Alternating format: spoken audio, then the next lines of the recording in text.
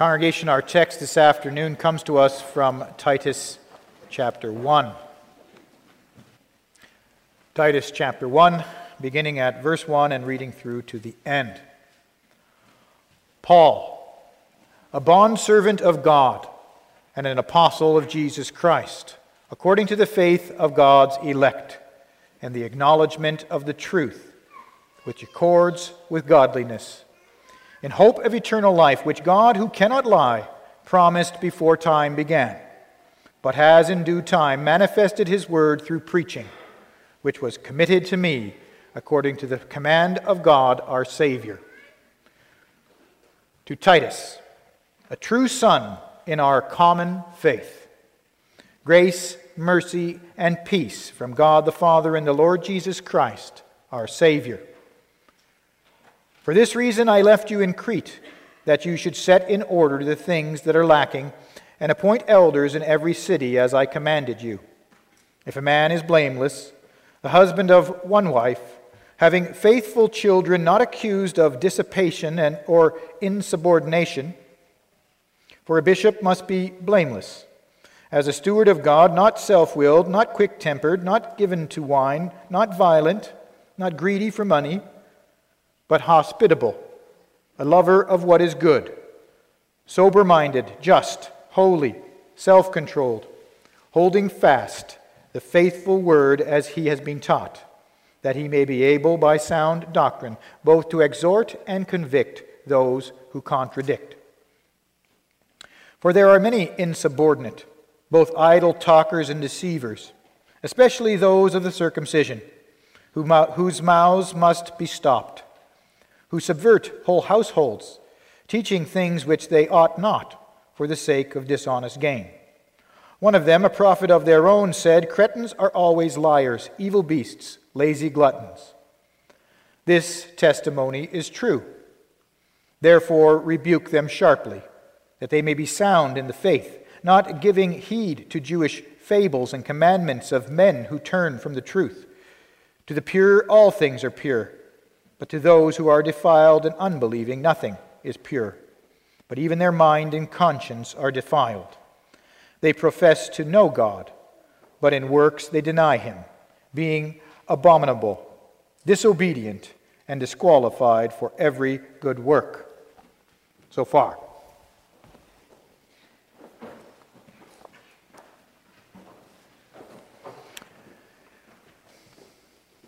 Beloved of our Lord Jesus Christ,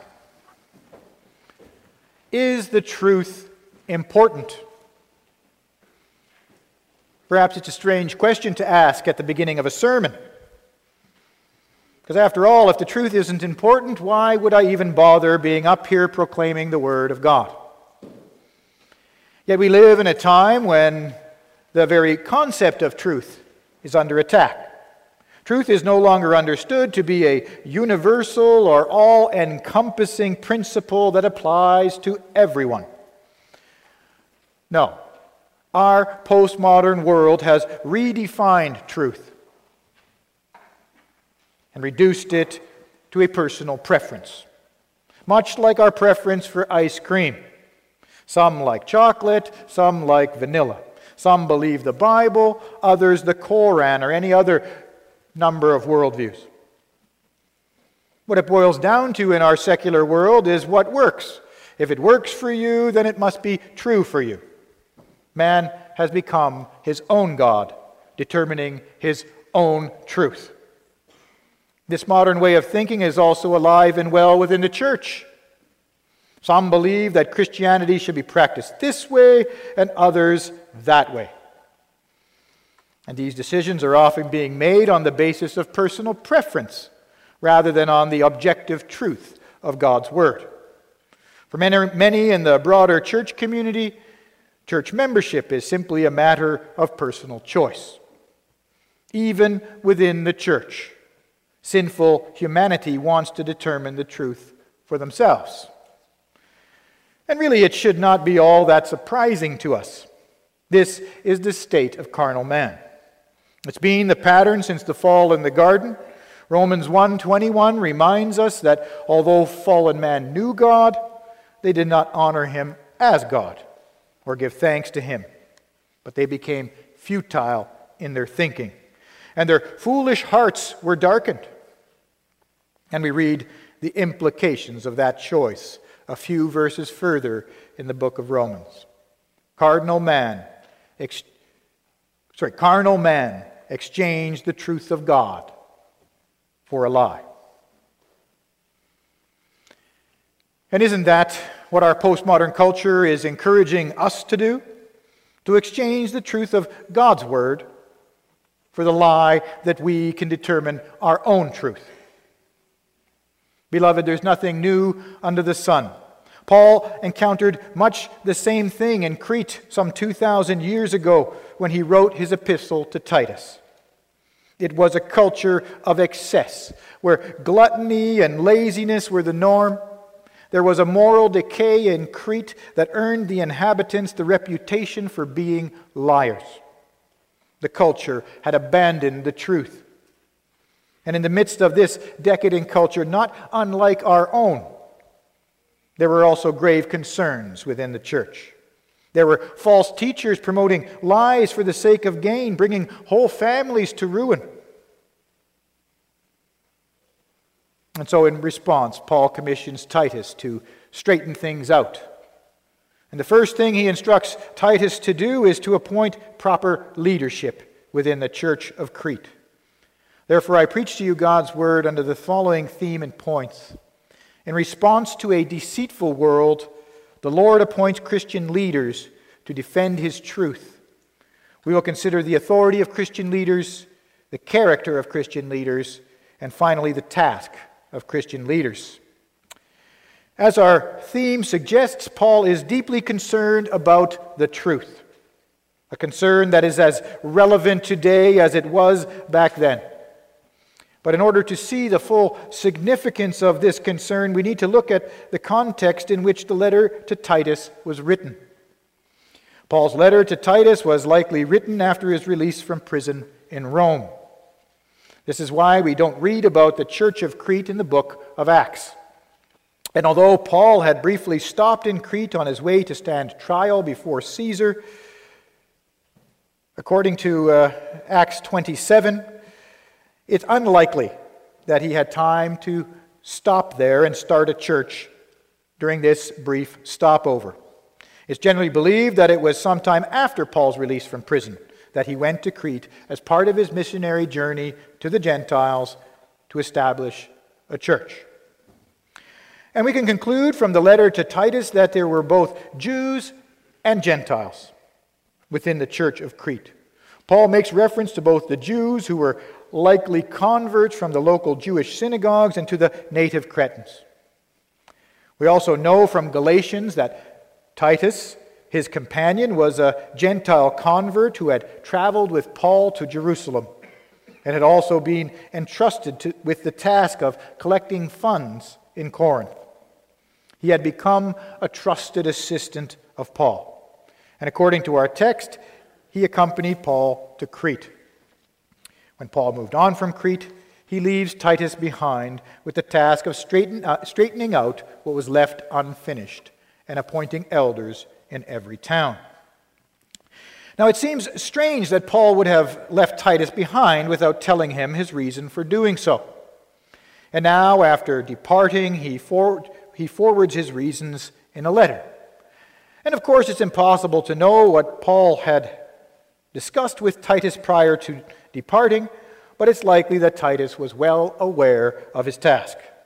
So why? Why does Paul follow up with this letter? Perhaps the answer lies in the character and the use of the apostolic writings. By this time, Paul had written several letters to the churches. His authority and apostleship were unquestioned. In fact, Paul's letters were being used to support and promote apostolic teaching throughout the churches, often being circulated from church to church. For example, the teachings contained in the letter to the church in Corinth was considered authoritative in the other churches as well. The authority of Paul's teaching went well beyond the church to which a letter was addressed. And the same can be said of Paul's letter to Titus. With this letter in hand, Titus could show the nature of his authority within the churches. His authority had been given by the Apostle Paul, who in turn had been called and commissioned by Christ himself. And Paul makes much this point from the onset of the letter in his salutation. Paul begins his letter with the customary way of laying out his credentials. Paul, a servant of God and an apostle of Jesus Christ. In Paul's previous letters, Paul usually refers to himself as a servant or a slave, but the usual reference is Jesus Christ. Paul, a servant of Christ. But in this one instance, when he writes this letter to Titus, he refers to himself as Paul, a servant of God. This reference conveys a more direct connection to the Old Testament. For instance, Moses was referred to as a servant of God in Exodus 14, verse 31. Or one might consider Samuel in the temple, who replied to the Lord, "Speak, for your servant is listening." Such servants in the Old Testament were set apart for special service to the Lord, much like an apostle in the New Testament was called to a special office by our Lord and Savior Jesus Christ. This self-designation would have sent a message to the recent Jewish converts that Paul was commissioned by a special task by God himself. And to those more acquainted with the Christian community, he reminds them of his apostolic authority rooted in the lordship of Jesus Christ. And then he goes on to explain the nature of his calling. He is an apostle for the sake of the faith of God's elect and their knowledge of the truth. Paul is a servant of God the Father and an apostle of our Lord Jesus Christ for the purpose of calling those chosen to eternal life, God's elect, into a living fellowship with God the Father, a relationship that could only be entered into by coming to the knowledge of the truth.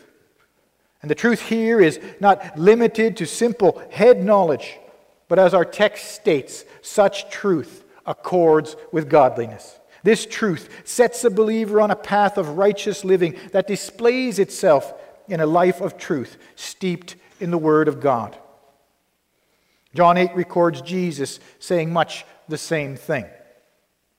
So Jesus said to the Jews who had believed him, "If you abide in my word, you are truly my disciples, and you will know the truth, and the truth will set you free." Abiding in his word means living out of the truth revealed by the message of the gospel. And such knowledge leads inevitably to what Paul states next, to hope of eternal life. Now we need to understand that the character of this hope is different from our common conception of hope. Hope in common use often has a sense of conditionality attached to it. We hope for something that might happen. But the hope that Paul is speaking of is a hope rooted in certainty, because it is a hope rooted in the sure promises of our faithful God. It's the same reason that the author to the Hebrews states, "Now faith is the assurance of things hoped for, the conviction of things not seen." Such hope is anchored in the character of our God, who Paul proclaims never lies. He is the embodiment of truth, and his promises are sure. And he has made a promise that there will be a holy people chosen to eternal life, elect from every tribe and nation, gathered from this world, who are on the road to a heavenly destination. Our text states that this promise was conceived of and put in place in eternity before the beginning of the ages, and at the proper time manifested in his word through the preaching with which I have been entrusted by the command of God our Savior.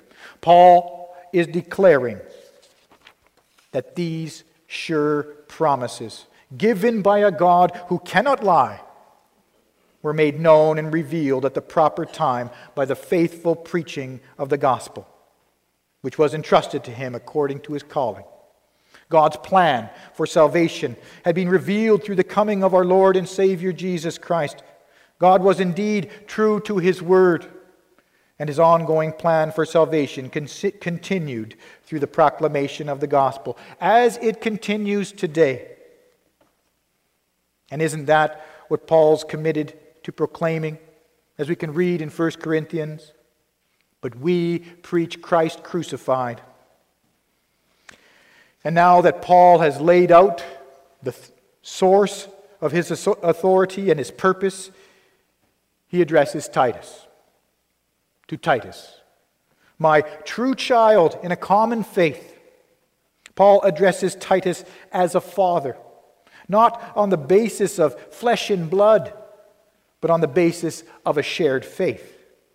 It's often said that blood is thicker than water, but Scripture paints a different picture here.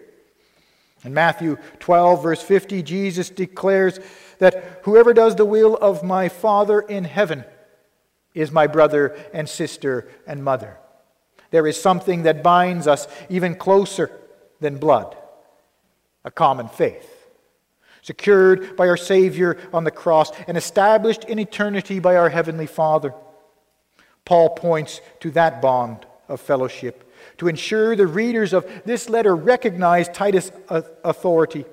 He is one with Paul in faith and purpose, administering his task under the headship of the apostle, a true child. Paul goes on as an apostle to extend God's greeting to Titus, a blessing of favor and peace, further confirmation that Titus was a true member of God's family. And following this, Paul explains his reasons for leaving Titus in Crete. This is why I left you in Crete, so that you might put what remained into order and appoint elders in every town as I directed you. One might initially conclude that Paul gives Titus two distinct tasks: to put what remained in order and to appoint elders. But a closer study suggests that these two things are actually one in the same. From our reading in Acts 14, we learn that churches were established by the preaching of the gospel, and later it was common practice to appoint elders in the newly formed churches. The appointment of elders seems to be one of the final steps in the establishment of a new church. After preaching and strengthening the churches, Acts states they appointed elders. And when they had appointed elders for them in every church with prayer and fasting, they committed them to the Lord in whom they believed. The appointment of elders was often accompanied by the laying on of hands, a sign that authority had been conferred upon them. In Crete, the churches had already been established, but the work of church planting was not yet finished because elders had not yet been appointed. This was what remained to be put in order. Once this task had been completed, the churches could begin to function on their own and initiate the practice of choosing office bearers for themselves. This was the practice of the established churches, as we can read in Acts chapter 6. The disciples instructed the church at Jerusalem to pick some brothers from within the congregation to be appointed to administer the ministry of mercy within the congregation. And here again we read that they laid their hands on them. The apostles who were commissioned and called by Christ extended their authority to the office bearers of the early church. Titus was to do the same thing, having been commissioned by the apostle, who in turn was commissioned by Christ, was to put suitable men in positions of authority within the church of Crete. And here we see the authority of the church ultimately rooted in the authority given by Christ. And we continue in line with this practice of choosing office bearers from within the congregation and conferring on them the authority of Christ. And given the weight of this responsibility, it is fitting that Paul gives Titus some further instruction, guidelines for choosing office bearers who will be truly able to lead the congregation in the knowledge of the truth. These scriptural parameters given by Christ through the Apostle Paul for choosing office bearers continues to serve the well-being of the churches even today. And that brings us to our second point, the character of Christian leadership.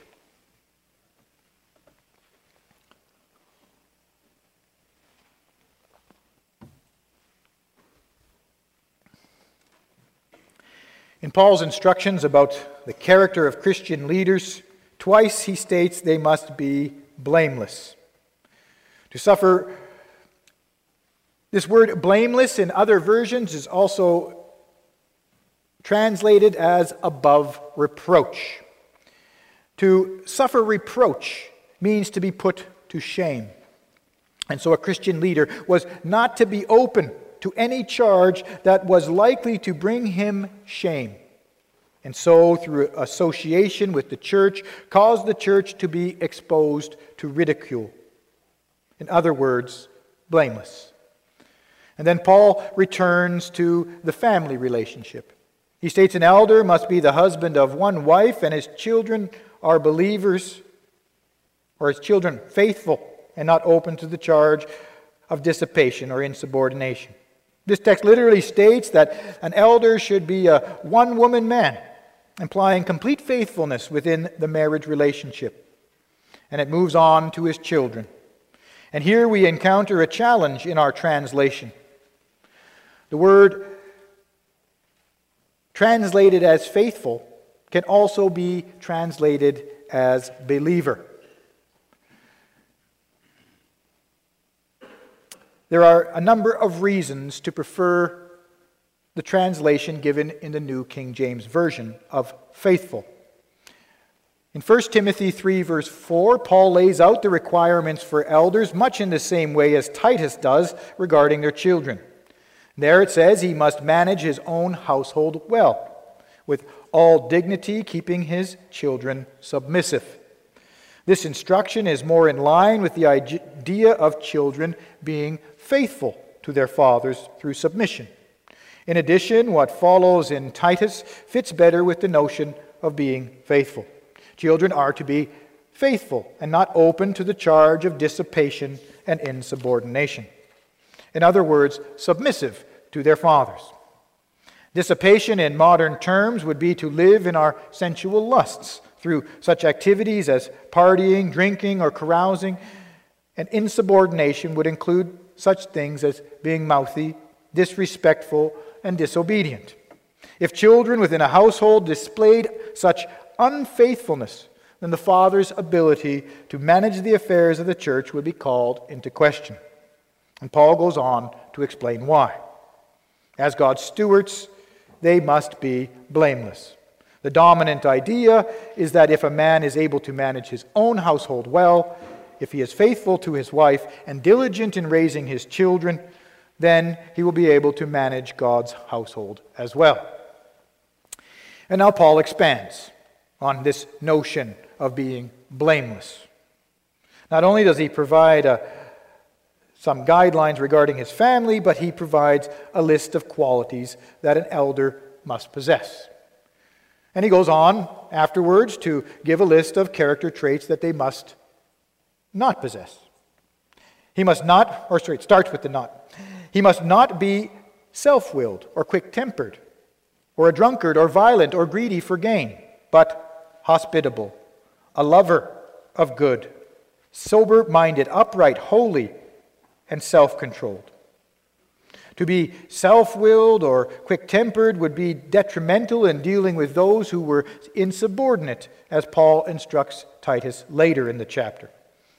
And later in chapter 3, Paul warns Titus to avoid quarreling. The elder's rebuke is rather to lead to soundness of faith, and needs to be exercised according to the qualities listed in verse 8, using self-control, uprightness, and discipline. Likewise, an elder was to avoid such behavior that would lead him astray from his duty of being a good steward of God's household. Drunkenness and greed were the opposites of the disciplined and self-controlled virtues necessary to be suitable overseers in the church of Christ. Hospitality as a virtue in the early church was actually much more than what we think of today, because it often involved taking in those who were being persecuted for the faith with the result that the elder himself might be exposed to hardship and ridicule. An elder was to be willing to put himself out for the sake of the family of God. Such character traits served to make the elder one who was suitable to teach, that he was steeped in the truth as set out by the gospel. Through both his walk and his talk, the elder was to be one who exemplified the truth of the gospel in both word and deed.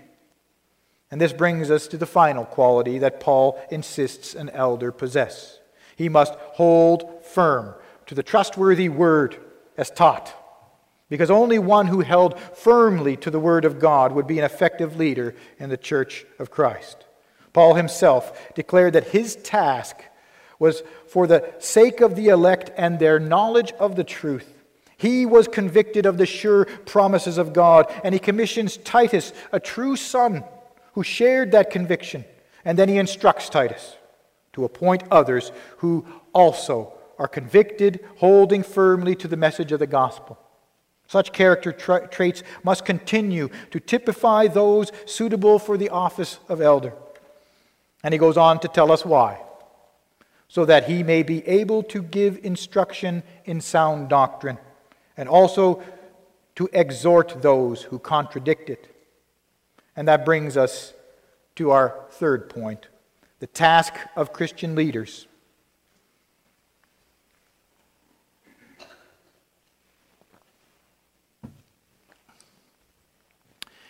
The reason that Paul insists that elders are able to give sound instruction is because there were many within the church who were empty talkers and deceivers. And according to verse 16, they claimed to know God, but were really insubordinate, not grounded in the truth.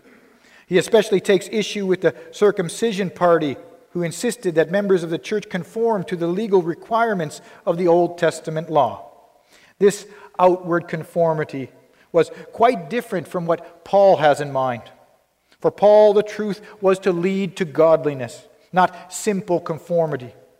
Verse 15 states that to the defiled and unbelieving nothing is pure, but both their minds and their consciences are defiled. The root of the problem is internal, the mind and the conscience. If that's not right before God, then it's impossible to please Him.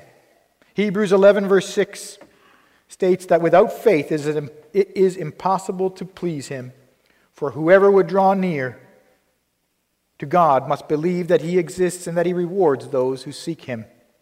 That is why Titus states, they profess to know God, but they deny Him by their works, even if those works may look good on the outside. Works not rooted in faith are not pleasing to the Lord. As a result, Paul says they are detestable, disobedient, unfit for any good work. True godliness begins when we place our faith and hope in the sure promises of God, revealed in the coming of our Lord and Savior Jesus Christ, as Paul alludes to in the opening of his letter. But some in the church were leading people astray through false teaching, even bringing whole families into ruin. And isn't that what we often see? Those who go astray often place their own families on a path that puts them on a road that leads to destruction. Paul says the elder is responsible to silence those on this path who teach falsely. Elders, it's your duty to inquire of the faith life of the flock under your charge and to teach and instruct those in the way of the truth. And so, beloved, when the elders come to your home for a home visit, and they ask the difficult and the personal questions that dig beneath the surface to see whether your life is rooted in the sure hope of our Savior Don't be upset. Rather, congregation, be thankful. We live in a world rooted in deceit, where lying is the norm. The elder of the church is there to ensure that faith is sound, anchored in the sure promises of God. And Paul wants to impress upon Titus just how bad the problem is. And he does so by pointing to one of their own poets. He writes, one of the Cretans, a prophet of their own, said, "Cretans are always liars, evil beasts, lazy gluttons." This testimony is true. Crete was known for its immorality and had earned the reputation for dishonesty.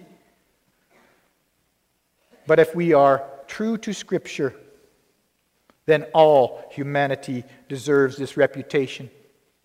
Psalm 116, verse 11, teaches that all men are liars.